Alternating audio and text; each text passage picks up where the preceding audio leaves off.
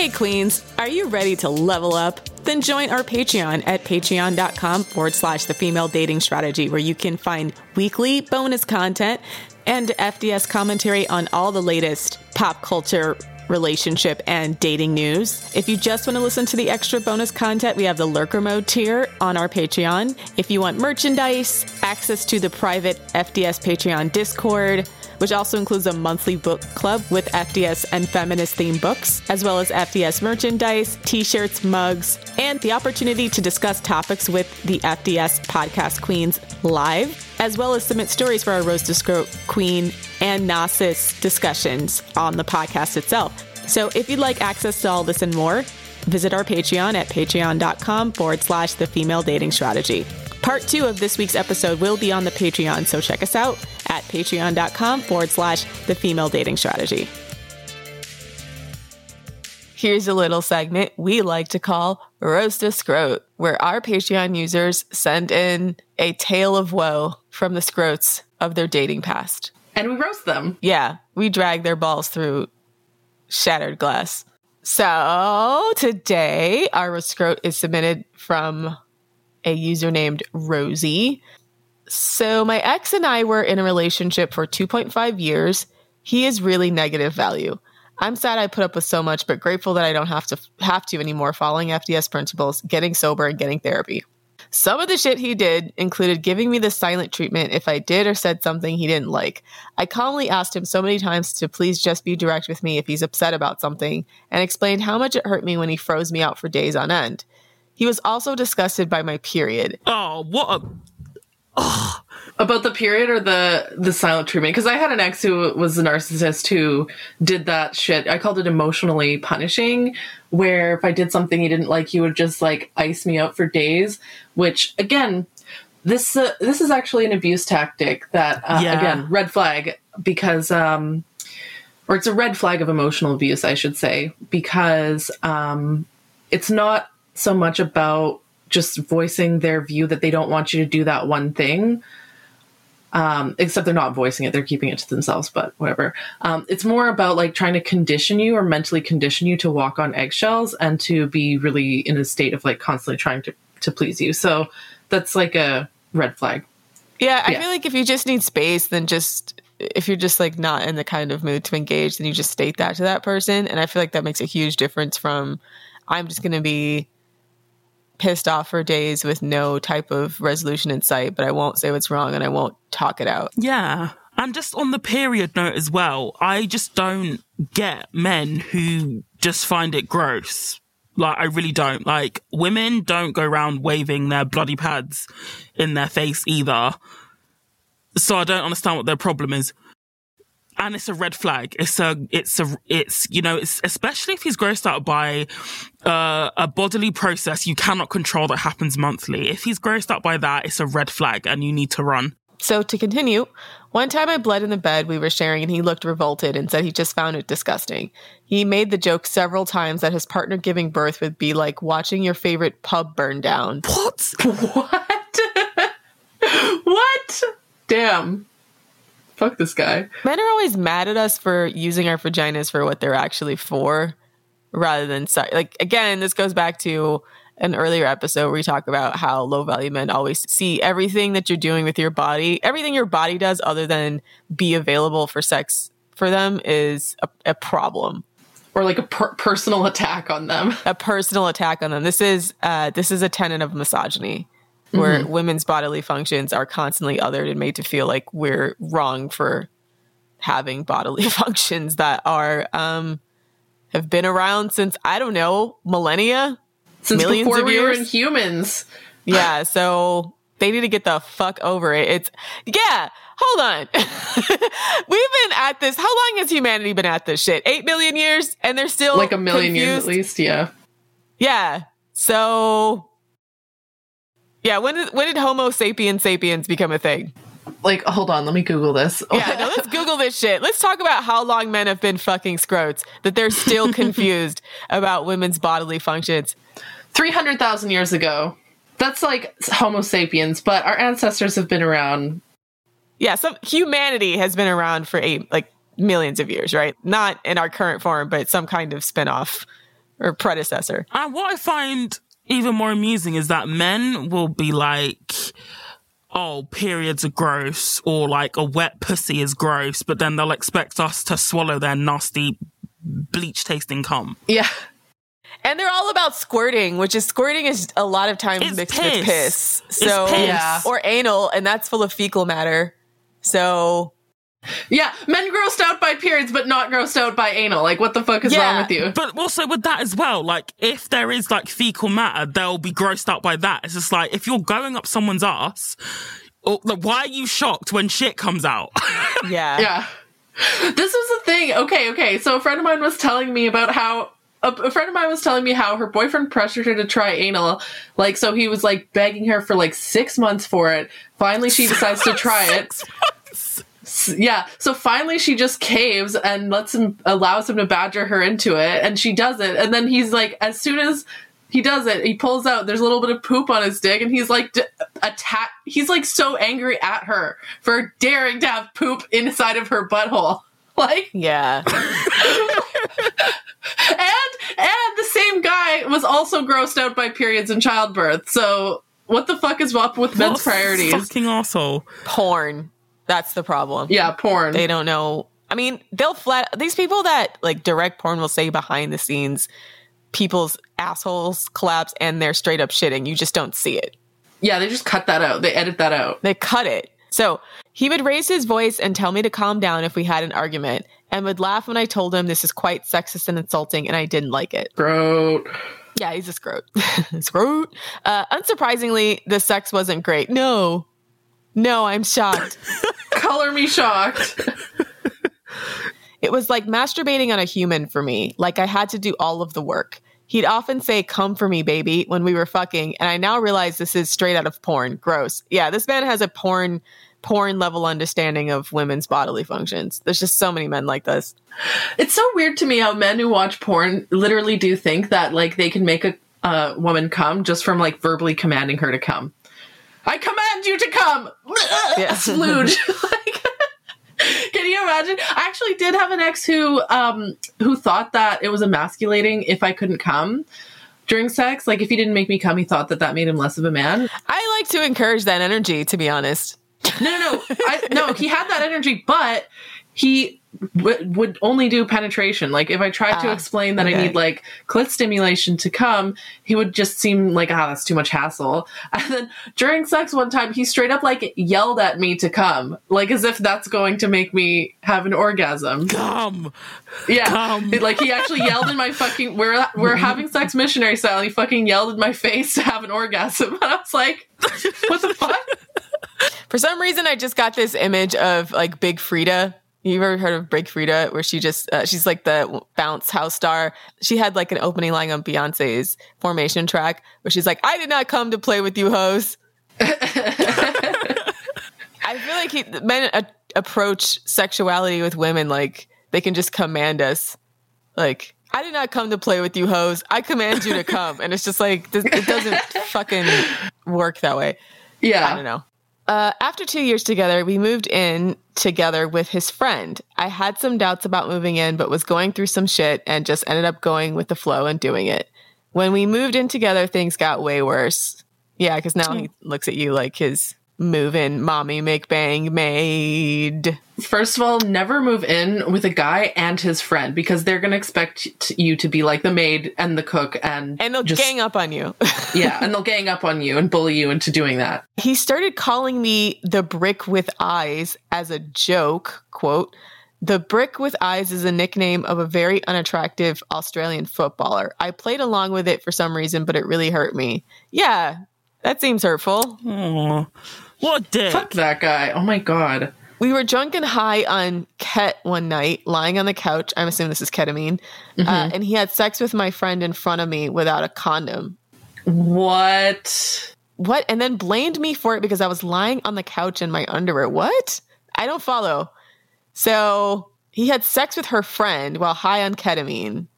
And then he blamed her for him having sex with her friend because she was lying on the couch in her underwear. What the fuck? I'm not getting this scrote logic. I'm not tying these two things together. I'm wondering if her friend was even like conscious. So did he just rape her friend right in front of her? Like, was she unconscious and he raped her? Because that would be rape. Like, this is weird. A mess. The silent treatment escalated at the end, and he ignored me for 9 whole days while we were living together. He acted totally normal to our housemate while acting as though I wasn't in the room. This was after I'd asked him if he was smoking weed in the shed, and he went off at me for, quote, judging his choices. Well, weirdo. I don't understand. What else can we judge you by other than your choices, though? Yeah. That's like the most ethical thing to judge about someone is the choices that they've made. Once again, men are mad when we judge them by the way they think, act, smell, do, look, fuck, be, breathe. They're saying basically don't judge us. Like, to exercise judgment is the privilege of he who has more power. He doesn't want his subordinate sex object to be wielding that kind of power, the power of judgment. Yeah. I thought this guy hated me, and I finally got the courage to end things. When we broke up, he acted like he didn't give a shit and like I was being so overly emotional.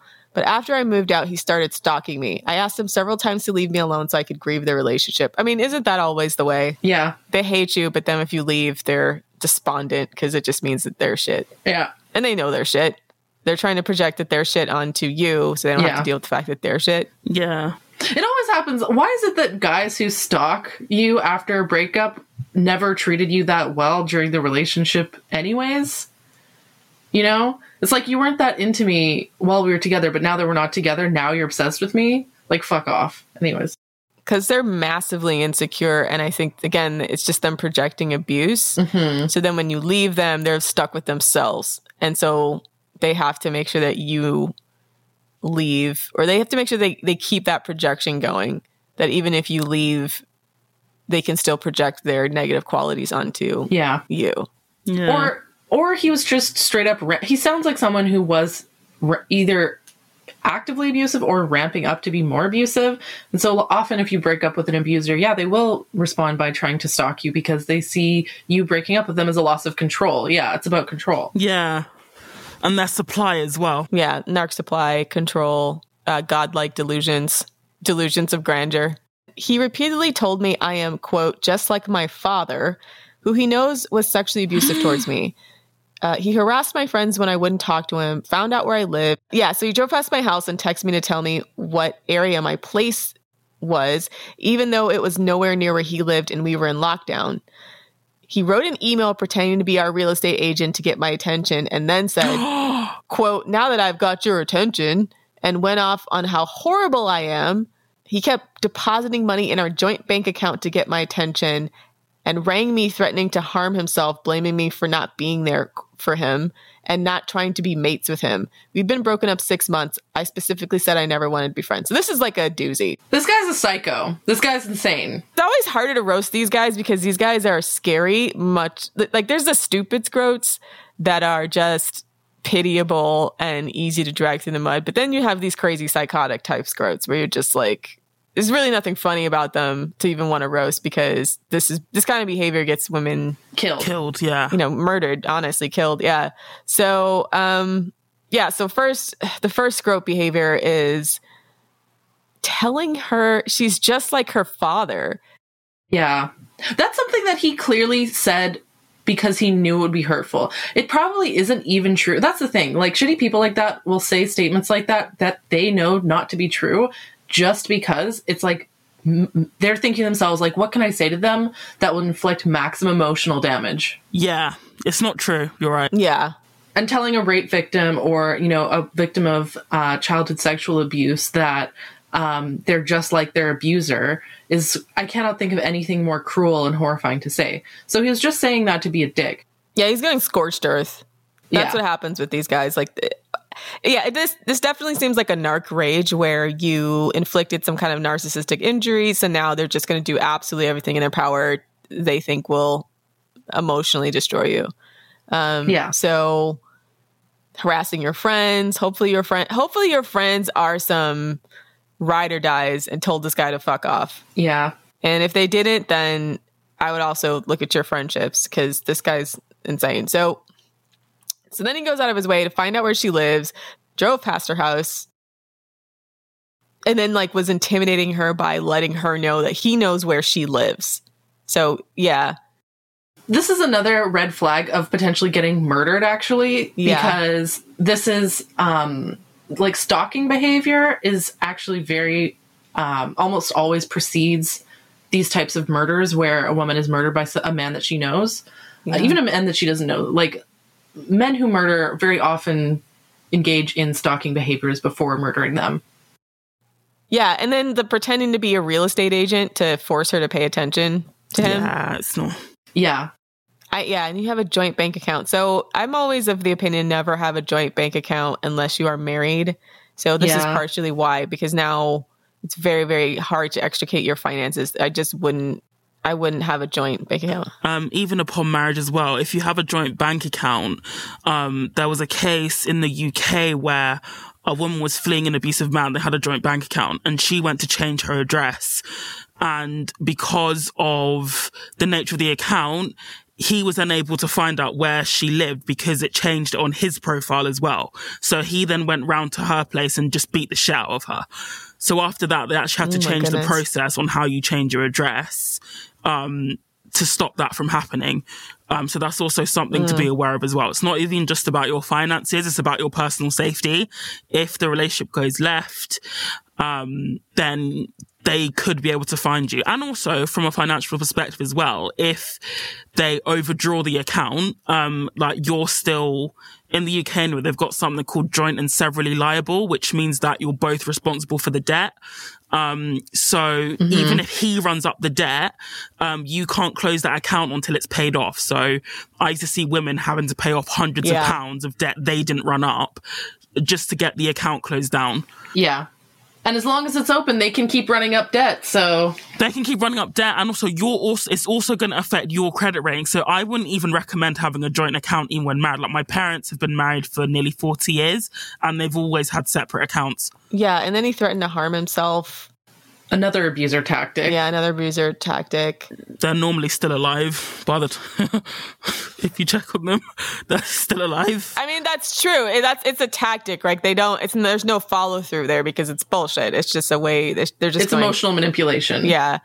So the last throwaway line after all of this paragraph is that she says she's a lawyer. She says, "I'm a lawyer," and he was working a minimum wage job, and I think he hated that I'd gone to university. Sis, let's level with each other. It all makes sense now. Like, he's clearly trying to bring her down 10 pegs because he's intimidated by her. This is why in FDS you always advise, do not date down. These men will never thank you for it, and they will drag you down to their level, or try to anyway, because they know that you're better than them. Mm-hmm. Yeah, were you bankrolling this guy? So maybe he was like also scared of not being able to support himself. Yeah. She wraps up by saying, "Anyway, thanks for everything you do because I don't want to go through that shit again. We hope you never do either." Yeah, I hope no woman has to go through that. Unfortunately, a lot of women do suffer through that, but our goal here at FDS is to educate women as much as we can so that no woman has to suffer through that. Yeah, and in her defense, she does say she wasn't sober this entire time, so we're gonna chalk that up to like drug induced. She's leveled up since then. Yeah. So that's our Roast to Scrote. If you would like to submit your very own Roast to Scrote or listen to our bonus content or hang out with us on our Discord, then go to our Patreon at patreon.com/the female dating strategy. Let's start the show.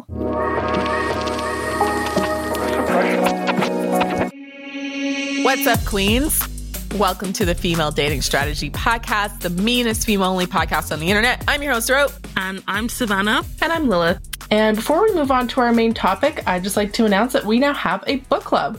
It's hosted on our Patreon Discord server. The December reading is Right Wing Women by Andrea Dworkin, which I'm really excited about, given our soon-to-be launched new podcast, Female Political Strategy. We'll be meeting every Saturday at 2:30 p.m. Pacific Standard Time, and this Saturday, December 4th, we're discussing chapters 1 and 2. You can sign up by going to www.patreon.com/the female dating strategy and selecting either the level up or queen shit tiers. I'm really looking forward to discussing it with you queens, and on to the show. All right, so today's topic, the joys and pitfalls of casual sex. Because this is controversial. Even on the mod team. Yeah. on the mod team, on FDS, casual sex, whether or not to have it, if there's circumstances where it can be beneficial, et cetera, that's really, really, really controversial on the subreddit among the users as well as the mod team. I mean, I don't even think that it's just controversial on FDS. I think even with dating coaches like Natalie Lou, she doesn't come down on either side. She just tries to present the pros and cons. So it seems like it's a controversial topic in general, not just with FDS. There's some mods that go hardcore about anti-casual sex though, because I know there were people that were complaining they got banned off the subreddit. Yeah, I'm one of them. Yeah, that like if you're on the subreddit and you're promoting casual sex, then you're going to get banned. And there's other mods that are sort of nuanced about it. We just got dragged by Tracy Clark Fleury because she was saying that we were making fun of her for having casual sex. It's not just because she was having casual sex. It's because you were saying, do the patriarchy to me, sis. Yeah, because she was saying stupid shit. And she was having bad sex as well. And this is something we'll touch on the episode, is that if you are going to engage in it, it needs to be to your benefit. But we'll come to that. She flat out admits like, oh, I never orgasmed at all during all the casual sex I was having. And I'm like, yeah, what are you doing then? Yeah, like, what's the point? Just trying to like prove something to other people that no one cares about but you? Like, yeah. Yeah. The devil's in the details, and the nuance is what makes or breaks the casual sex argument. I learned some things from people on the subreddit just from reading their stories, and why I personally could never come hard line on the idea that like, oh, you should never ever have casual sex, because there are some times where for some women it makes sense, especially women who are older and divorced and have kids and aren't necessarily looking to bring a man into the fold in like a full capacity. So let's say you're divorced or something and you're like, I'm not trying to get married yet again. I don't necessarily need a full-time boyfriend, but I want to have some kind of companionship in the meantime. And then like on top of that, they're older. They have the, at that point, if you're in your 40s and 50s, like you probably have your boundaries worked out. They're a lot better at discerning situations about whether it's going to be good for them or bad for them than not. Most women, some women stay dumb their whole life, but I mean, they go out sad to the day they die, but like dating over 30 anyway. Yeah. But also, and I think at that age, they would have been able to become detached from men just due to life experiences with men as well. I've also read some stories from single mothers who say that casual relationships just work better for them because a serious relationship, they either don't want to introduce their child to their relationships for whatever reason, or they're just too busy to have a serious relationship, but they're still horny. So they have a side piece, basically. And honestly, good for them. I've met some women in their 40s and 50s who date like total savages. Like they're still reeling in men well into their 40s and 50s. One of my friends, her mom is divorced, and she's like, married my high school sweetheart, had kids, blah, blah, blah. After the divorce, I had the best sex of my life. And so I was like, queen, I like that. But yeah, but again, she's in her 50s. She's got her boundaries set out. She very good at like nexting guys, being able to size a man up and knowing when to kick him out. Yeah, she says like, I'm in my 50s now and I've never been hornier, right? And so I'm like, you know what? Good for you. I'm happy for you. Go for it. Go for it. You've survived on this planet for 50 years. You deserve to... Get your back blown out, sis. Get the O's. And you know what? Oh my God. Okay, so her husband looks like, or ex-husband now, just looks like a fucking beanbag. So I'm like, you know what? Like after so many years of suffering under this man, when she's so beautiful and he's so not, I'm like, girl, you deserve it. Absolutely. So that's a scenario where I could see it being potentially beneficial for women to engage in casual sex. But like, I want to put some boundaries around it because like at that point, have some caveats. Yeah, have some caveats. So your last fuck has made its way off a cliff. Being more able to assert your boundaries, understanding enough about men at that point to start to putting men in their yeah, I think that's what it is. Like putting men in their proper place in your life, like vastly devaluing men. That's a good strategy. Devalue men. This is why men don't want you to listen to older women, because by the time they're that age, they know. They have good advice. They have amazing advice. And they do, I mean, except for the pick-me's that are like, again, go outside their whole fucking life. But like the ones that like get divorced and start to understand how dating market is, who go to therapy and learn. Go to therapy. Yeah. They're based and they're cool to be around. Yeah. Learn from your elders, ladies. Listen to your elders, your queen elders, the empresses. Yeah, I know. But I feel like for women outside of that scenario, for the most part, casual sex relationships aren't beneficial. And I think we can go through some of the reasons why. A big reason is that first of all, most men, we talk about this all the time, most men need a lot of help when it comes to sex, either because they're porn sick or just like straight inexperienced. So it's very hard to find a partner who is going to just give you a good sexual experience off rip. So then you have to, a lot of times, do a lot more vetting to get them to the place where they would actually be a great sexual partner. And then by that time, you either like them enough to want to hang out all the time and then possibly be in a relationship, or you just realize it's not even worth the effort and want to bounce. It's almost akin to like playing the lottery where you might win $250 million, but the chances are just really, really low. Yeah, if it's hard enough to find a good relationship partner, then it's going to be hard to find a good sexual partner, since straight men, by and large, are not great at sex. And if you want to protect your feelings as well, especially when you're younger, at least you sort of have to date down. You have to look for somebody who you can't like fall in love with, in which case you'll have to compromise on some of your standards, which can be contradictory to your goals if you want to level up as a woman, depending on what you have to compromise on. Like I've seen women on the subreddit say, this guy blew my back out really well, but he had super poor hygiene and he slept on the mattress on the floor. Like, if that trade-off is worth gross. If the potential O's are worth it for you, then that's up to you. But it's just, you sort of have to select somebody who is substandard to make it work, because otherwise you will just end up catching feelings for the person. And then the whole point of a casual relationship just goes out the window. And then the other thing too is for the under 50 set is pregnancy. That's another aspect that I didn't bring up about the over 50 set. They don't have to worry about getting pregnant. Whereas for all of the rest of us, that's always in the back of your mind. Actually, that's not true. Some women can get pregnant in their 40s and 50s, actually. So that's, I don't want to spread misinformation. Still use birth control. Yeah, still use birth control. Yeah, to be fair, my mum's best friend got pregnant at 55. What? So... All right, so you know what? Ignore what I said. She went straight to the abortion clinic, and I do not blame her at all. Imagine having a kid at 55, fuck that. Apparently this is a thing where women right before menopause, it's like the body just has a one last ditch effort to try to make a baby, and just there's a surge of hormones, and that's why right before menopause, that's why some women just get super horny. It's just the body's way of being like, make a baby! This is your last chance! Last dance! Last dance! Choo-choo, the factory's running out. Yeah, no. Final call. The bar's closing. Tonight! Yeah. So, what were we saying? Okay, Savannah story time. In terms of experience, though, I mean, I would say I had I won the lottery once with a guy who was actually a male sex worker. I didn't know this at the time, so we matched. So you didn't pay him, right? No, not at all. Okay, good. Because he told me after the fact that sometimes I guess he just looks for women off the clock because he can, I guess. And also, you know, in that line of work, you don't tend to sleep with people you're physically attracted to. So yeah, that was how I found him. I was swiping, and it was just such a really good experience. Like when, you know, we got in the room, he was like, "Oh, do you want a massage?" And I was like, and that was my first indication. I thought, this is a bit weird. He came to please.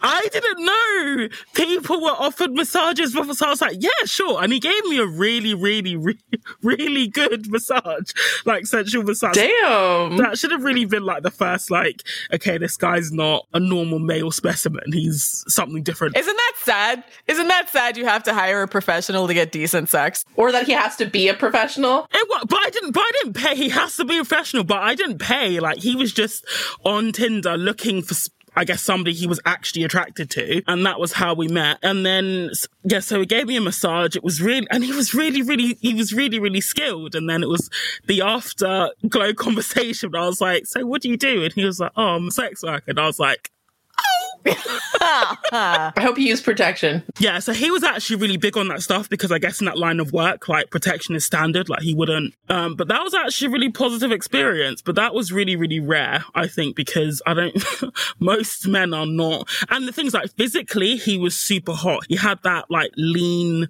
physique because he did Brazilian jiu-jitsu, really in shape. And he knew his way around a woman's body. So that was my lottery win. So like, in order to have good casual sex, it would have to be with a man who's literally a sex worker because he's the only guy putting in the actual work into building his skill. Yeah. And for me, it worked out well because there was no way I would develop feelings for him because, I mean, his line of work would be incompatible. So yeah, that worked quite well. So positive experiences for me with casual sex have always been when I had a predetermined expiration date, like I was moving, I was on vacation, something where you're like, okay, I'm going to get this dick from this date to this date and that's it.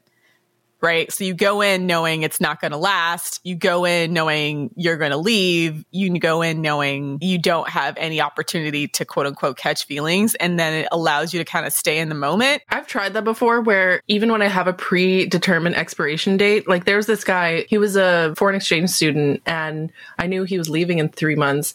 And so we kind of talked and we're like, okay, yeah, we don't want to like develop feelings and then end up pining for each other, you know, once you leave. So we had sort of a casual sex relationship. And then by the time he had to leave, we actually ended up liking each other. We ended up actually sort of not like a long distance relationship, but we did end up like texting for like a year after that and sort of pining after each other for like a year. And I tried to visit him in his country and shit. So I'm like, no, that doesn't work for me because I know I catch feelings. I'm just the kind of person where I know that when I have sex with someone, I mean, I don't have sex with someone unless I really like them. And often having sex with someone makes me really like them. So they kind of go hand in hand to me. So I find when it has the built-in expiration date, that's almost worse because then then you have to catch the feelings, then you no longer have access to that person. So yeah, but that's just me. That's interesting because so for me emotionally, however I already feel about that man gets amplified by the sex. We discussed post-nut clarity in a few episodes back, and I know, Savannah, you don't believe it's real, but for me, what would end up happening is if I realized I didn't like the guy or sort of like disgusted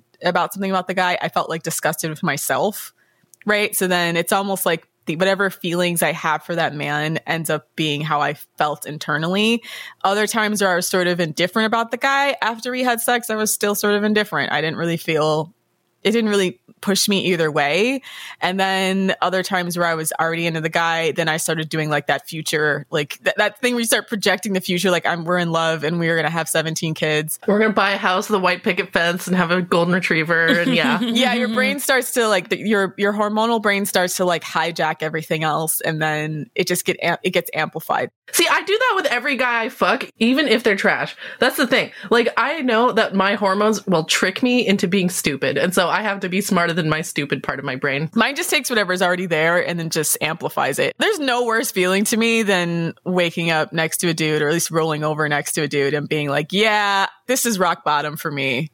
I think it's time for me to get my shit together. Yeah, see, I don't know if like my brain, I think I just have this weird coping mechanism where even if I'm disgusted with the guy, my brain will try to shut out the negative things about him and only think about the positive things about him. Like I'll just black out on his flaws and go like goo goo gaga about shit that's really like bare minimum. Like he could be just a mediocre guy and I'd be like, wow, like, so I start to like idealize him. And again, I think it's just hormonal. That's just kind of how I be. And so I'd say the lesson here is when you're thinking about casual sex, know thyself. If you know the kind of person that you are, if you get attached after sex, then maybe. And the other thing is like guys are so much nicer when you haven't fucked them yet. That's the other thing I've noticed is like, I've noticed that once I fuck a guy, I lose all of my leverage. And so just because I am the sort of person where I like to feel like I'm in control of situations and like I'm not having had one over on me, I just delay sex with guys as long as possible, just like as a matter of like self-preservation. But that's just me. And it's also the build-up as well. Like, even if it's not a casual situation, I think sometimes the tease and anticipation can be really fun and add a different sort of space to the relationship before you just go all in. But yeah, just off the back of your comments about knowing yourself that Lilith just made, I think that is really, really important. And this is why I tend to think that, I don't mean to sound ageist here, but if you're below the age of 25, I would avoid casual relationships. I think below the age of 25, like when you're just starting out with men, when you're getting to know men, when you're in that, everyone has their pick me phase, I would avoid casual relationships as much as possible because, and this is not to sound condescending, this is just generally just from my own life experience and of others as well, but you generally haven't developed the ability to set boundaries. You don't always know how you'll react to having sex with a really hot guy or a guy that you're talking to. And it's just generally the prefrontal cortex also hasn't developed until the age of 25 as well. So your decision making can be slightly askew. Yeah, and all the men there are shit at that age because under 25 especially, it's all about men trying to get cool social points, trying to get clout off your back, literally off your back. So if you start having casual sex with guys, then they'll start to like talk about it, brag about it with their friends, especially in an insular environment like high school or college, and it's just all bad for you. Or even like if you're new at a company, if you're an intern or like a first year at a company, like dead ass. Yeah. Like ladies, like if you're under 25, all of those social situations and environments you're going to be in, generally, it's not going to work out for you. It's going to be all bad. It's all bad. It will give men the social points. It'll give men the social clout. Men will have leverage over you, so to speak, because they'll know like, you suck their dick or whatever. And I can even remember being that age and like guys trying to send subliminals on like Facebook and shit. What do you mean by sending subliminals? They'll say stuff like, passive aggressive. "Oh, I hope," passive aggressive comments that that may be directed towards you, but not you. They'll be like, "Oh, I hope you're not. I hope these girls aren't tripping out here," or something like that, right? Like they might say something that's cryptic yet clearly trying to dig at you a little bit. Oh. On Twitter, on Instagram, on Facebook, whatever. Like they're trying to increase their social clout off your back, right? So my saving grace at that age was that I really truly thought I was going to wait till I got married to have sex. So I was actually a late virgin, but not from dude's lack of trying and not from me like trying to stop them that hard, but like not from dude's lack of trying. And I straight up used to just go to clubs in like my body glitter and tube top and booty shorts and just make out with cute guys. And then if they tried to have sex with me, I'd be like, first of all, I'm a Christian. You need to back up. This tube top is a godly tube top. Going to a rave, partying hard, and being like, first of all, I'm a Christian woman. How dare you sin on me? I just had the image, right, of, like the frog with the cross on the Discord. You just whipping that out and just being like that. And they're like, oh, yeah, you want to fuck? Just whip out the cross. That's basically what I used to do, especially in high school and like early college, before I could like really go to the clubs and stuff. So I would just like, so they used to have these teen clubs around where I grew up. Do you guys have teen clubs? What's that? Like youth group? No, clubs, like legit a club, a dance club where they'd rent it out. They had usually 18 and under clubs and then, or like 16 and up clubs or 18 and up clubs, and they wouldn't serve alcohol, or they would serve alcohol with a wristband. So they used to have these clubs where you could go when you were a teenager, and it was just a club. Oh, interesting. Me and my friends used to go there. I was the queen of getting my pussy ate and bouncing, because in my head, I was like, well, that doesn't count. Jesus won't be mad at me for like having some guy kiss my vagina, right? Like, so that was a very important developmental stage for me in like detaching myself from men, because I feel like two things happened where I learned how to set my sexual boundaries, because I would just straight up be like, actually, I'm a virgin. I would just wait till we got like kind of involved. And then be like, actually, I was a virgin and I'm going to wait till I get married. And then sometimes guys would feel motivated to like give me head because they thought if they give me head, like I'd want to fuck them. But I was really good at just like pulling the plug, because I'm like, oh no, Jesus will be mad at me. So then I just like, so I would just bounce.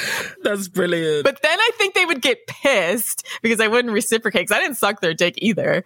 And then they would throw subliminals at me and then like start like all over social media and then start like rumors and shit to like just basically get the other upper hand. My whole thing is like they were casual encounters, but I still had to deal with all the drama and the bullshit of men starting shit because they like either they got their feelings hurt or they thought like they were gonna, I don't know what they thought, but they thought wrong. And then also it was good practice setting my boundaries, but at the same time, I didn't really take any quote unquote risk because I wasn't having sex with them. That being said, I was choked out pretty bad by some guy once that like shook me, and I didn't know.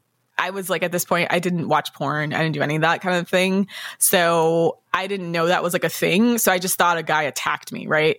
And then like, he started watching porn after that. We were making out. This guy just starts choking the shit out of me. I'm like, why are you choking me? And he's like, oh, well, girls like this. I'm like, the fuck are you talking about? Because I'd never heard of this. So the downside of this is that you still can put yourself in risky situations, even if you're not like having actual sex with these guys.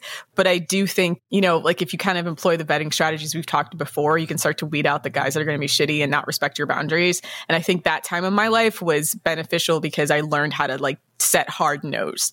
So even if you have to make up some shit about Jesus, like just cares? Like, just like start setting boundaries. I used to do this thing. This was pre-FDS, where if a guy didn't want to wear a condom, I would say that I'm pro-life. And so I'm so glad that you want to have a baby with me, because if I ever got pregnant, I'd definitely keep it. And nothing would make them want to wear a condom more than that. They would hood themselves on the quickness. Also, I mean, if I was looking for a casual sex partner, I would also avoid men who are like 26-year-old virgins, because I know for a fact they probably got their sex ed through porn, so they would make lousy ass partners. And I also tended to go for, this is a bit of an age gap, but generally men over 30 or like late 20s, 30s, like men my own age were just like, they just got their sex ed from Reddit porn, and that was just a no. It had to be somebody who had like real life experience with, you know, being with a woman. And they're often really easy to weed out as well, because these porn fried men who grew up on porn, you notice that they don't know how to talk to a woman. Like, they're very awkward, or they talk about sex quickly, and the way they talk about sex is very awkward. It doesn't really flow. What's your favorite sex position? It's stilted, yeah, like, and they'll just ask you know, what are your kinks, before they even know what your name is. And they have that creep energy where they just like, their entire brain, you can tell, is just on a spiral of porn. I can't even explain it, but you know what I'm talking about, right? Like, you can feel that creepy porn energy. I mean, the sex worker was a true Casanova, to be fair. Like, and it made sense when he told me he was a sex worker, so I was like, yeah, I get it now. I get it. What was the first red flag? That he was too good at sex. Okay.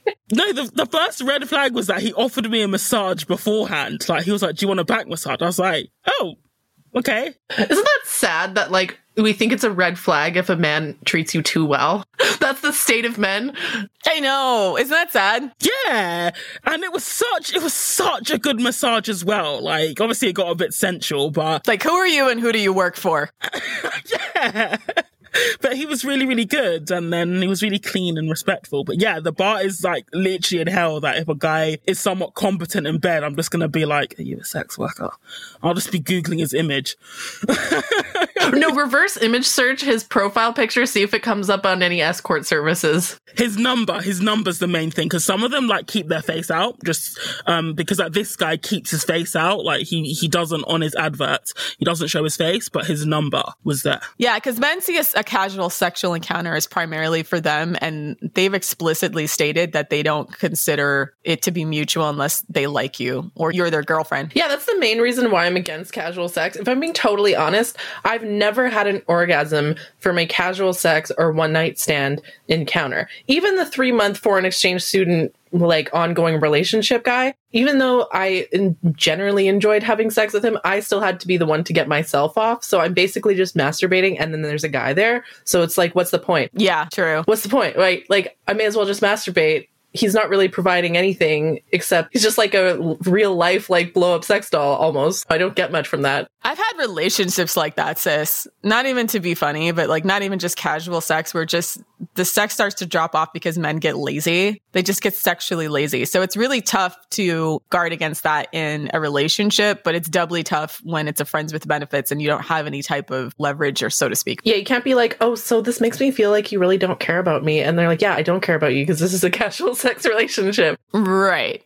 Exactly. Men on the internet, and even in real life in some cases, have explicitly said that they don't eat pussy unless they're in a relationship, or that they don't care about a woman's orgasm unless they actually are in love with her. Just the way that men are. Again, like, casual sex wouldn't be a bad thing if men were more ethical participants, but unfortunately they're not. So we have to be realistic. And overwhelmingly not. They're overwhelmingly not. Not by like a little bit of a margin, like overwhelmingly they are not good at this, and they're not motivated to be good at this. And also just female socialization, like women. And that's the other thing, is I feel like a lot of my casual sexual encounters were at least partially influenced by, you know, what Natalie Liu said about, if I put out, then he'll like me, or, you know, feel like he has to have a relationship with me or something like that. Or just like being people pleasing and putting other people's needs before my own. I don't know. I feel like until you've gotten to the point where you've really challenged that part of your female socialization, again, casual sex, I feel like, is one of those things that gets better with age, because when you're young and you haven't unlearned that socialization, it can make it so that your sexual experiences are not as good. If you feel bad once during a casual sexual encounter, don't do it again. That's the other thing. I would actually feel bad after casual sex most of the time, except for ongoing 3-month relationship guy. That he was okay. But the other ones, I would feel like disgust with myself or sad, but still liking the guy. So it was very like a weird dynamic. So yeah, I generally feel bad during or after. So I have to avoid it. And just like anything, you really need to ask yourself, and this is something that Natalie Lou mentioned, which it's a really, really good test or question you can ask yourself before you do anything like casual sex or even like have sex for the first time with a guy that you want to get into a relationship with, is ask yourself, you know, if I stop talking to this guy tomorrow, if we have sex today and we stop talking tomorrow, am I going to be okay? If the answer is no, then you're not ready to have sex with them, because the sex decision should be independent of what happens to the relationship in some respect, if it's truly a decision that you're making in that moment. Because if you would feel bad if he stopped talking to you tomorrow, then either subconsciously or consciously, you're hoping that that sex will get you to a certain outcome. And as many women have found out the hard way, it doesn't work that way. It's a question that I think is also part of sex positivity. People have confused being sex positive with having sex quickly, and that's not it. Sex positivity is about having sex on your terms in a way that's enjoyable to you. So knowing your conditions for sex and being 100% comfortable in your decision to have sex or to not have sex. I'll confess it's never worked for me to be able to like future gauge how I feel about a guy, meaning if I'm okay if a guy never talks to me after that. It never worked for me, I think, because I don't know. I found it hard to understand how I was going to feel about a guy until after I had sex. And the only way I figured out how I was going to feel is I started to pay attention in the moment to how sexually attracted I was to the guy and whether I thought the sex was going to be good. Because I don't know that I regret sex that was actually good. So even if it didn't work out, even if I got a little bit emotionally attached, like the sex was actually good. How I figured it out, or how I started to delineate between whether or not I thought I should have sex with a guy, is like, am I 100% confident if I have sex with this guy, it'll be worth my time?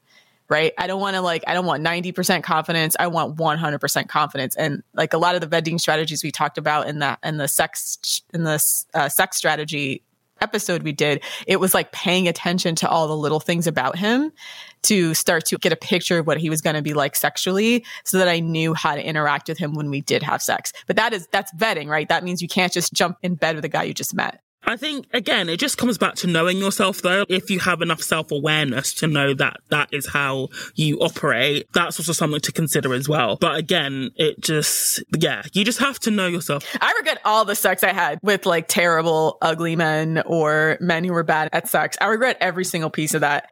I can't think of a more depressing state of affairs than like just realizing like you fucked a guy and he actually literally repulses you, either emotionally, physically, or sexually. I think that's quite sad as well, especially if it was a casual encounter. You know, women are going into it at a disadvantage, quite a massive disadvantage. We're less likely to orgasm.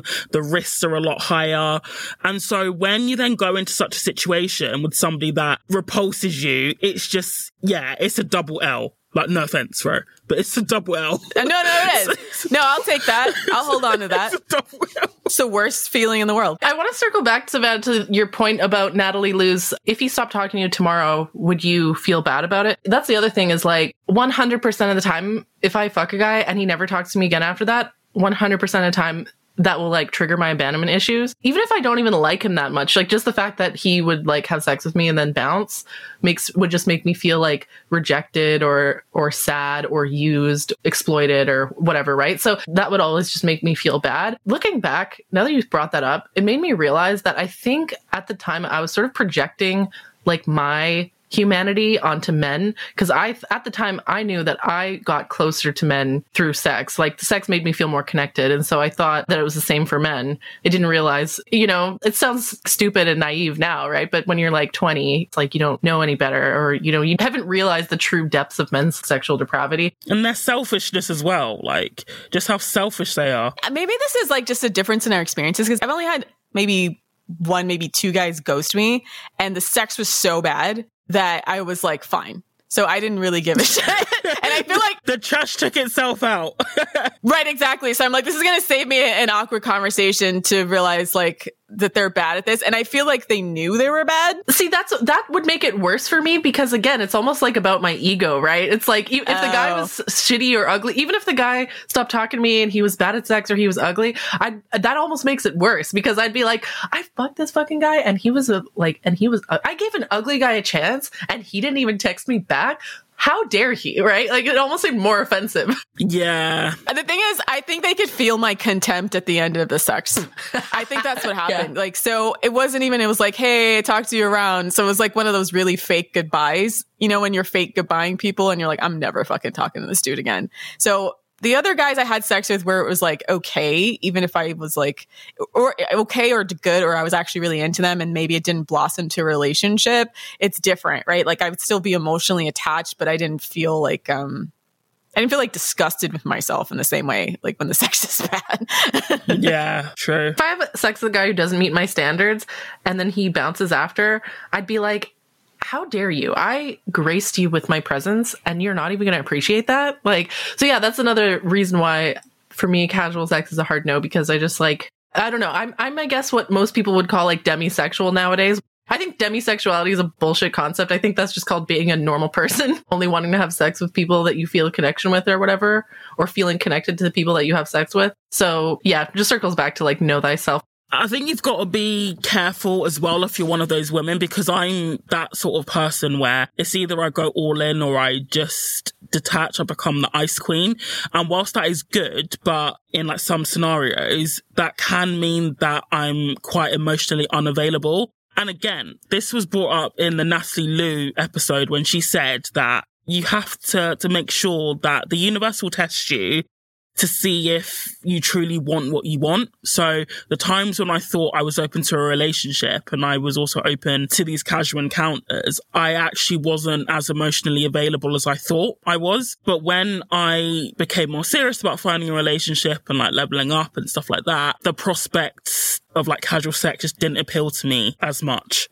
So you just have to be careful there. Plus, I think, like I said, you can have a lot of casual encounters that aren't sex. And I actually think we need to bring back second base. Like first and second base are really, really important for gauging. What's second base? I don't know what that is. I don't know what it means. First base is like kissing. Second base is like dry humping, isn't it? Oh.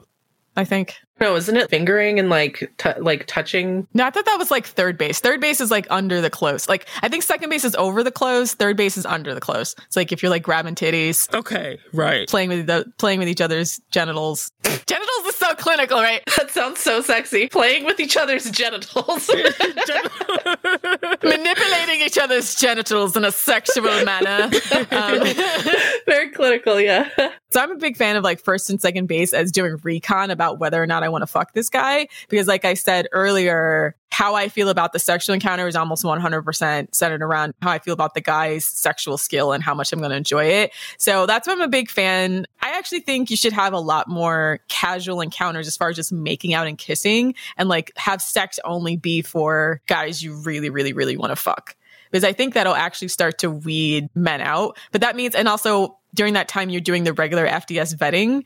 So you'll end up with a good sexual partner, a guy who can listen to you, a guy who at least has like all the markers of a high value man, like at least in the short term, at least externally, but also short term, right? Like, and if you're not looking to do a long-term relationship, short term. So then, you know, you're going to enjoy the sexual encounter and then have like a hard expiration date so you don't get attached. So if he's not into it, then that's actually true, actually, because I once kissed a guy and it felt like he was a dog trying to lick my face. I Usain bolted out of there. My one caveat about what you said there, Ro, is like, yes, like we need to bring back first and second base. However, you have to go into that, first of all, having like vetted the guy to make sure he's not like a date rapist, because a lot of guys, if you do first or second base with them, they'll go into like high pressure sales mode trying to seal the deal and go all the way to make a home run. And true. So there's that. Like you have to make sure he's not sexually predatory. And I've been in situations like that where I'm making out with a guy or I'm touching, I'll try to pull back and he'll try to, you know. I think you tell them straight up front, like especially if you're casually dating, like just tell them like, hey, I date, so I can't can't fuck every guy I'm going on a date with. But even there have been times where I'll tell a guy, like, I don't want to have sex tonight, but I'll kiss you kind of thing. And they think, yeah. Like, I can, they think they can persuade you or they can convince you or even just like force you, right? So, and that's happened to me. So there's that. And then secondly, you have to be really strong in your boundaries because a lot of guys will try to use emotional manipulation, like, oh, like, I'm just so horny for you, babe. Like, don't give me blue balls, like that kind of stuff. They won't physically force you. But if you're not super strong in your boundaries, being people pleasing to men, and I found myself in situations where we're making out and I didn't want to have sex that night, but I kind of like feel bad or whatever reason in my head, I'm like, I end up having sex when I didn't really want to. And kind of just like going along with it. And I always regret that after the fact. So you need Jesus. That's what you need. You need Jesus. That's the thing. I wish my parents raised me with Jesus in my life. Like, you need Jesus to tell you. My mom was raised Christian, but she was very traumatized by the church. So she didn't really want us to be raised in that kind of environment. You need Jesus. I should have just lied. I should have been like, that's the thing. I would do the whole, oh no, I'm actually pro-life. And I would lie about it. I should have just lied and said I believed in God when I didn't. Yeah, I mean, I think it's perfectly okay to lie if you have to. A no should be enough. But if you have to lie and for whatever reason the guy's not respecting your no, yeah, then totally lie and get yourself out of that situation or just like straight up fight his ass. Block and delete. To further like maybe secure your safety, maybe if you're doing the kissing, making out thing, like do it in a car or someplace where you're not in his home. And then it's like you're cornered. Yes. Because I know we talked about that on the Dave Portnoy episode too, about when you go to a guy's home, you're cornered then, right? You want to try to do it in a place where it's somewhat neutral. And in fact, I'm a big fan of like the car make out as well before, because the thing is you're either feeling it or you're not. You'll kiss each other. And I've had this happen where you start kissing and then you're like, I'm not feeling this. And so then it's really easy to back out and be like, okay, well, I got to go home.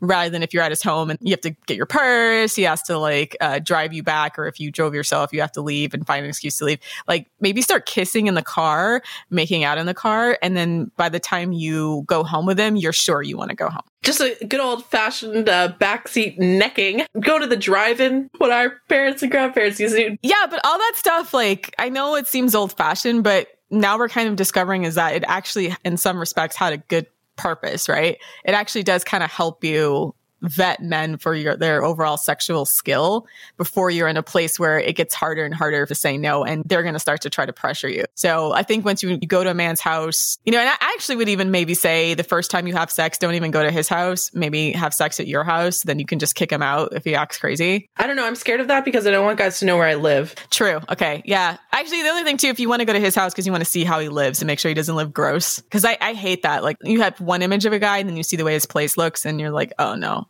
So I feel like at some points you have to go to his place. So maybe the strategy here is like go to his place sometime like during the day, maybe like not after a date, but find like a casual reason to drop by his place before you have sex. To circle back to what you said about Dave Portnoy, for me, the whole Dave Portnoy debacle is just more proof to me why casual sex is not advisable for women. First of all, I want to say like when I was a teenager, it's different from being a teenager now, right? Because now casual sex involves like fucking rape fantasies now, apparently. So that's the other thing is like, if you're gonna do casual sex, make sure it's not like BDSM casual sex. And this is one thing I never understood. Vanilla only. Vanilla only. Like, this is one thing I didn't like about the BDSM community is they'd be like, oh, do you want to have a scene together? And you barely know this person and they want to like whip you and shit. And so it's like, it's just weird. I think that if you are going to do BDSM, it's not advisable. But if you are, it should only be with someone that you really know and trust and ideally in a committed relationship with, because when you engage in casual sex, first of all, like there's so many predatory scrotes out there who use BDSM as a guise for basically wanting to rape women and not face any consequences for it. And also the practices that the BDSM community advocates for actually disempowers women. I'll give you an example. I want to point out the difference in the training that LibFem media gives women and what porn gives men, because LibFem media, I was raised with this whole idea of like, well, you have to like talk about your kinks beforehand and, negotiate your boundaries and safe words and this and that. In porn, when a guy is doing a BDSM scene on a woman in porn, there's no conversation about boundaries or anything like that. There's like, I think a couple of porn companies that do interview the woman before and they put that in the video, but the majority of the time it's just like straight into like hard pounding, hitting the woman, choking, slapping, all this like fucked up shit, right? So the training that boys get and the training that girls get is very different. And so by the time I finally, after getting all this like Cosmo and fucking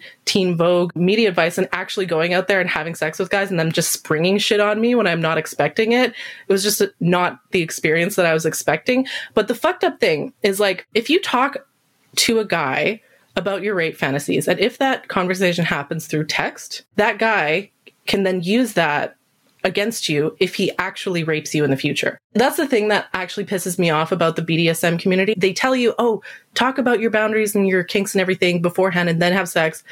When you do that, you're actually putting yourself in a situation where you're more vulnerable to being raped and the guy not facing any consequences for it. Because we saw that with Dave Portnoy. Everyone's saying, oh, she said she had a rape fantasy. Oh, she wanted to have rough sex. Therefore, it was consensual. This has actually happened to me before where I had been in a relationship with a guy. We were in a relationship for several months. During that time, we'd obviously sexted and like exchanged nudes and stuff like that. A few months after we break up, he says, oh, I just want to talk and I want to return some of your things. And so I was like, okay, you can come over, return some of my things. So he comes over and then he wanted to have sex. I didn't want to. I tried to get him to leave. He didn't leave. He ends up raping me. And when I actually reported this to the police, and when the police followed up with me, the police officer had a bunch of screenshots of sex that I had sent him when we were in a relationship, including things like stuff about rape fantasies, consensual non-consent. And so the police was like, did you write these? And as soon as I said, yes, I wrote those, his eyes just totally glazed over and checked out. And they ended up not proceeding with charges. It really just came down to those text messages, right? Again, you see the same thing, exact same thing playing out with Dave Portnoy, where if you've ever exchanged a text message with a guy talking about your rape fantasies, it puts you in a vulnerable situation where the guy could rape you for real and you have no legal recourse at all. And again, BDSM people, they'll say, oh, you can withdraw consent at any time and like safe words. Yeah, how do you enforce that legally? Because these guys have figured out that there's not shit you can do if you do withdraw consent. That's the thing, especially predators. That's why I just point blank don't trust any man who's attracted to that as a dynamic period, is because they get off on violating boundaries. They get off on the abuse. And that's just not indicative of a person who, first of all, respects women at all, but also indicative of an abusive person. And even if they kill you as well, you've got also the rough sex defense. So a man can literally kill you and get a lesser sentence, if sentence at all, if they find out that you're into kink. It's happened a lot in the UK. They're currently trying to outlaw it. But many men have used the whole, well, she consented to it, as if people can consent to being killed, as a way to get off a murder charge, essentially. Or it'll go from murder to being manslaughter, right? To manslaughter, yeah. So ladies, to sum this up, 100% under no circumstances should you have rough or violent sex. Text a guy about rough or violent sex with a sexual partner. Like, especially not casual sex. Definitely 100%, 1,000% never try to have BDSM sex with a casual sexual partner. It will only end up bad for you. But not even that. Even if you try to have normal sex, he'll just spring it on you, right? Like we said in the Dave Portnoy episode, this is sex now. Yeah, that's part of the problem, is that like a lot of this BDSM stuff has started to infiltrate mainstream. But I think, again, you'll have a much better case if you're like, I thought we were going to have consensual sex and this guy choked and slapped me out of fucking nowhere. Because that's just assault. And these porn sick BDSM gentlemen, they always give off tells as well. So if he starts talking about kinks and these men just tell on themselves as well. They're so shameless. They'll be like, hey, how are you? Oh, by the way, I've got a rape fantasy, tee hee hee sort of thing. If they give any indication that they're into violent sex of any sort, just block and delete, because they will give off tells long before you get to the bedroom. You just have to suss them out. But yeah, so this is again why I'm against casual sex, just like categorically, because there's too many of these predator types in the pool. There's too many of these predatory scrouts out there. Most guys are porn sick, especially if they're under the age of like 30 these days, because the normal heterosexual sex script is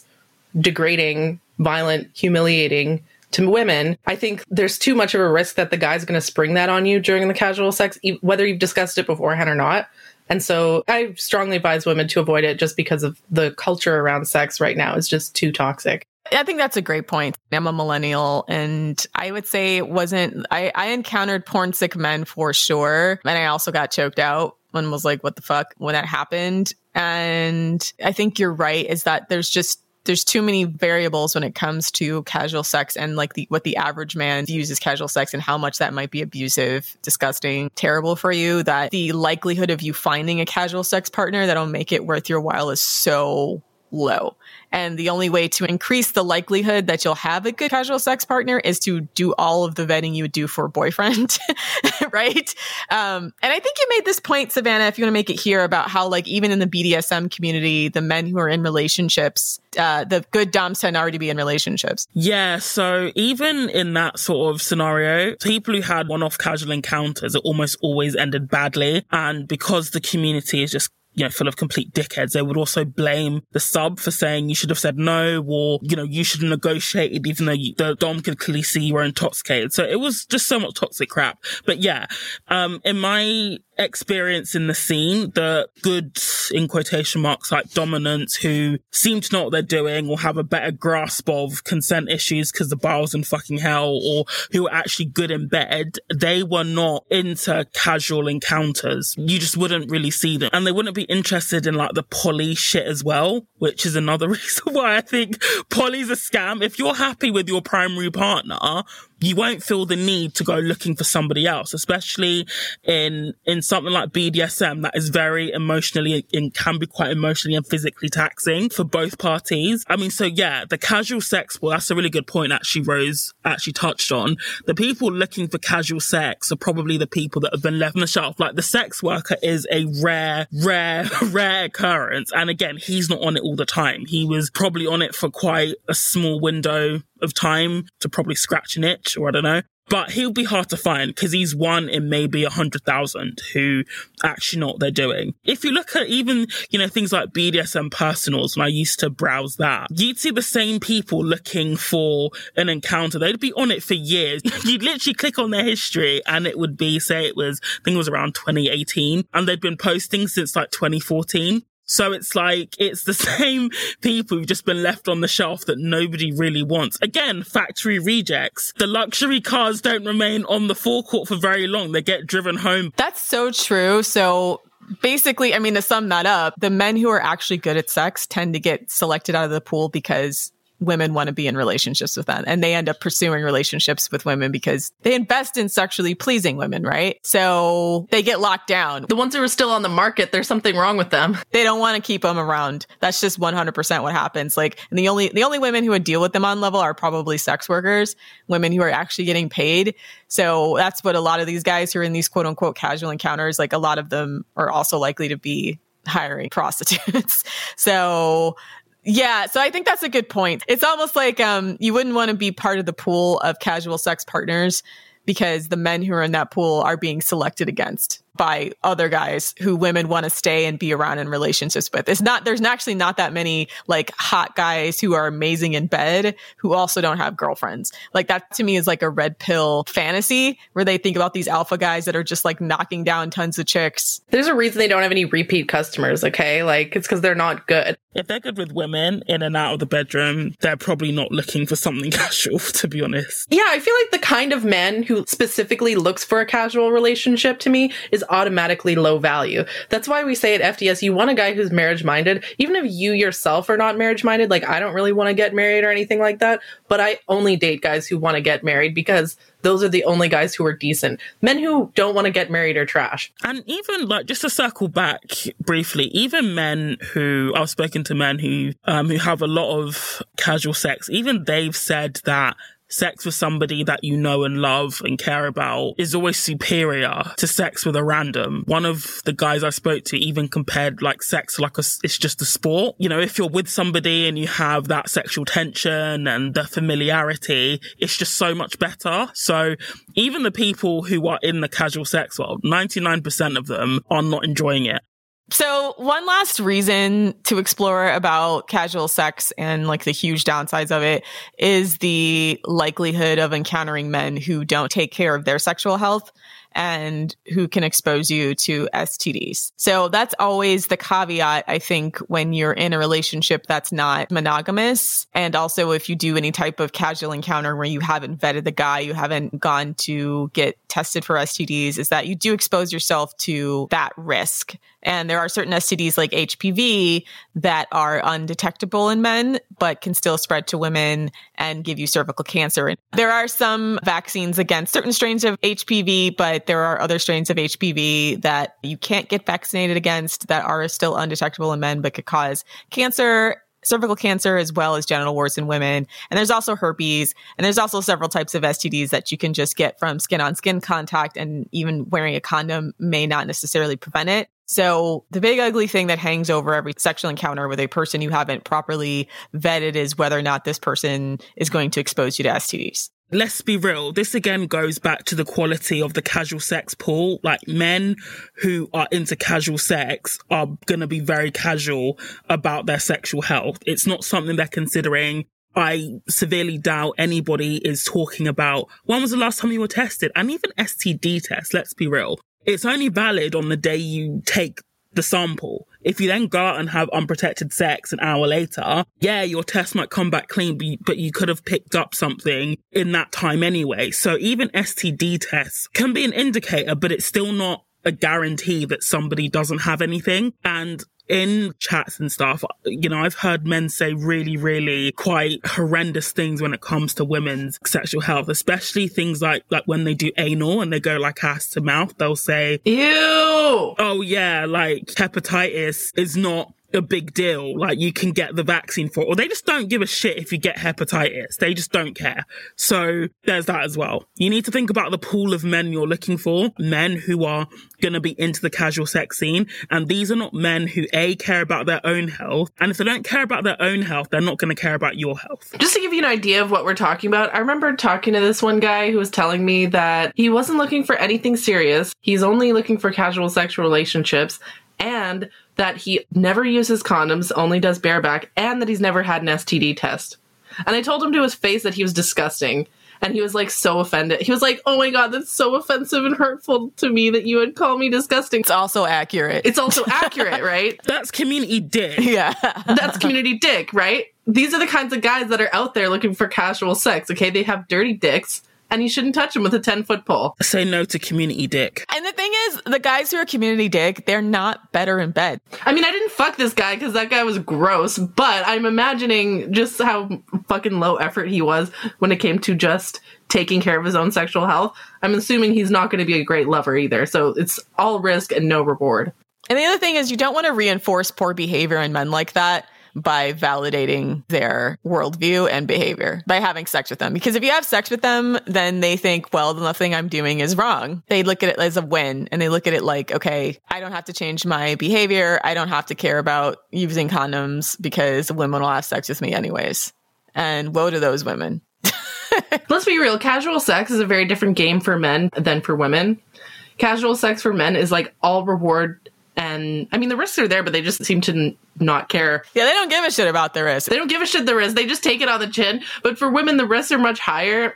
Not just in terms of STDs, but also the social stigma. Like Rose said earlier in the episode, you're literally like risking your own social status to benefit a man's social status. He's winning social points off your back. And you probably won't even orgasm at that. It'll probably be shit. So you're going to have bad sex with a guy who could expose you to STDs, and he's going to probably talk about your encounter and hype himself up and try to make you look bad. So it's just like everything about it is just mostly negative. And to the extent that you can have positive sexual encounters with men, you basically have to vet them the same you would as a boyfriend. Exactly. So there's just no difference in the way you would have to vet them. So then it just becomes a question of like, if you're going to engage with a guy and you don't have any type of sense that he's taking care of his sexual health, that he's respectful of you, that he's actually good in bed, you're always going to just take a massive amount of risk for a really, really low reward. In the words of Lizzo, the juice is not worth the squeeze. It's not. So overall, casual sex is a bad idea. There may be some specific circumstances to which you may enjoy it, but you have to vet those guys like a boyfriend. And if they're going to be friends with benefits, they need to be your actual friend. Like, I would also ask these guys, so like, if you can't ask him to loan you a couple $100 or come fix your car if it breaks down, that guy's not your friend. And I straight up would not be around him. I wouldn't have him as a sexual partner. Yeah, if you wouldn't be friends with him if you weren't fucking him, then he's not a friends with benefits. It's just benefits, no friends. And not even for women, there's no benefits. The benefit is all for the man. Right. I've seen a lot of women, they're having sex with these guys and they're afraid to ask them for anything. And I'm like, but why? You're literally giving him your whole body and exposing yourself to all this risk, and you can't ask him to bring you a bowl of chicken soup when you're sick. I mean, that's what I'm saying. It's all downside then. Mediocre dick. And for what? All risk, no reward. Why would you do that? And that's why casual sex in general has started to fall out of favor, because men are shitty. They just come with all the entitlement and none of the benefits. So although it was pretty controversial on the subreddit, we mostly come down on the side that it's just not worth it in 90% of the cases. So to wrap things up, there's specific scenarios where we think casual sex can work for some women, generally women who are grounded enough to be emotionally detached from the sexual encounter. There's nothing wrong with you if you're not a person who can emotionally detach from a sexual encounter. And for the most part, a lot of women would fall into that category. And there's also women who, like myself, are maybe flexible depending on like the situation. So parsing out for yourself under what scenario you can be okay with a casual sexual encounter. And there's always a risk of that, you know, you could be exposed to STDs. If you're going to do some kind of friends with benefits relationship, obviously there's got to be some kind of exclusivity there. But then, like Samantha said earlier, if you're exclusive and you're still not wanting to be in a relationship, probably you're slumming it, right? Like probably there's something wrong with this guy you don't really want to have sex with. Also consider like the opportunity cost that you're costing yourself, where you're sexually investing in this one relationship with a guy and you're not out dating other guys and finding new guys to like potentially have a relationship or fuck with. So casual sex on a long-term relationship or long-term friends with benefits is like, I think across the board, we agree is a terrible idea. Short-term sexual encounters, meaning like 3-4 months, STD tests, vetting strategies, vet them like you would vet a boyfriend, determine what kind of triggers you have to being emotionally attached with a guy or not. And, you know, strap up and have fun and make sure it's on your terms. And use my strategy if you're not sure. Just like have guys go down on you till you start figuring it out. I kick them out. Like you don't have to fuck these guys. Yeet them. Yeah, straight up. Or leave. Like, just leave. I would just leave. Like, I would literally step off their face and just put my skirt on and just bounce. But that should be the rule for any. Like, make sure you get yours first. Make sure you get your orgasm first. It's a great vetting strategy, too, because the guy's not going to go down and he's probably not going to be good in bed. Yeah, true. Making out with guys. Make sure you're in a place where you don't feel like you're going to be pressured. So try to make out in the car, something like that. Something where you don't feel like you're in his house, you're going to get cornered. So these are all like a lot of caveats around casual sex to make it a successful encounter. Probably it's not going to be worth your time in like 90% of cases. That's why we, as a general rule at FDS, advocate against it. But for the small portion of you who aren't going to listen to us, then we gave you some guidelines to follow. Don't do it, but if you do it, be safe. And put yourself first. Join us for part 2 of this discussion on casual sex, where we debunk some of the male lies that they try to spin in order to get us to engage in casual sex, and some appropriate FDS responses to that. That will be on our Patreon at patreon.com/the female dating strategy. So that's our show. If you want to follow us and hear some more of our musing, we're all on Twitter. You can look at our main handle at fem.strat on Twitter. We're also on Instagram at _the female dating strategy. If you want to check us out there. Thanks for listening, queens. And for all you scroats out there, y'all need Jesus. Die mad. See you next week, guys. See you next week.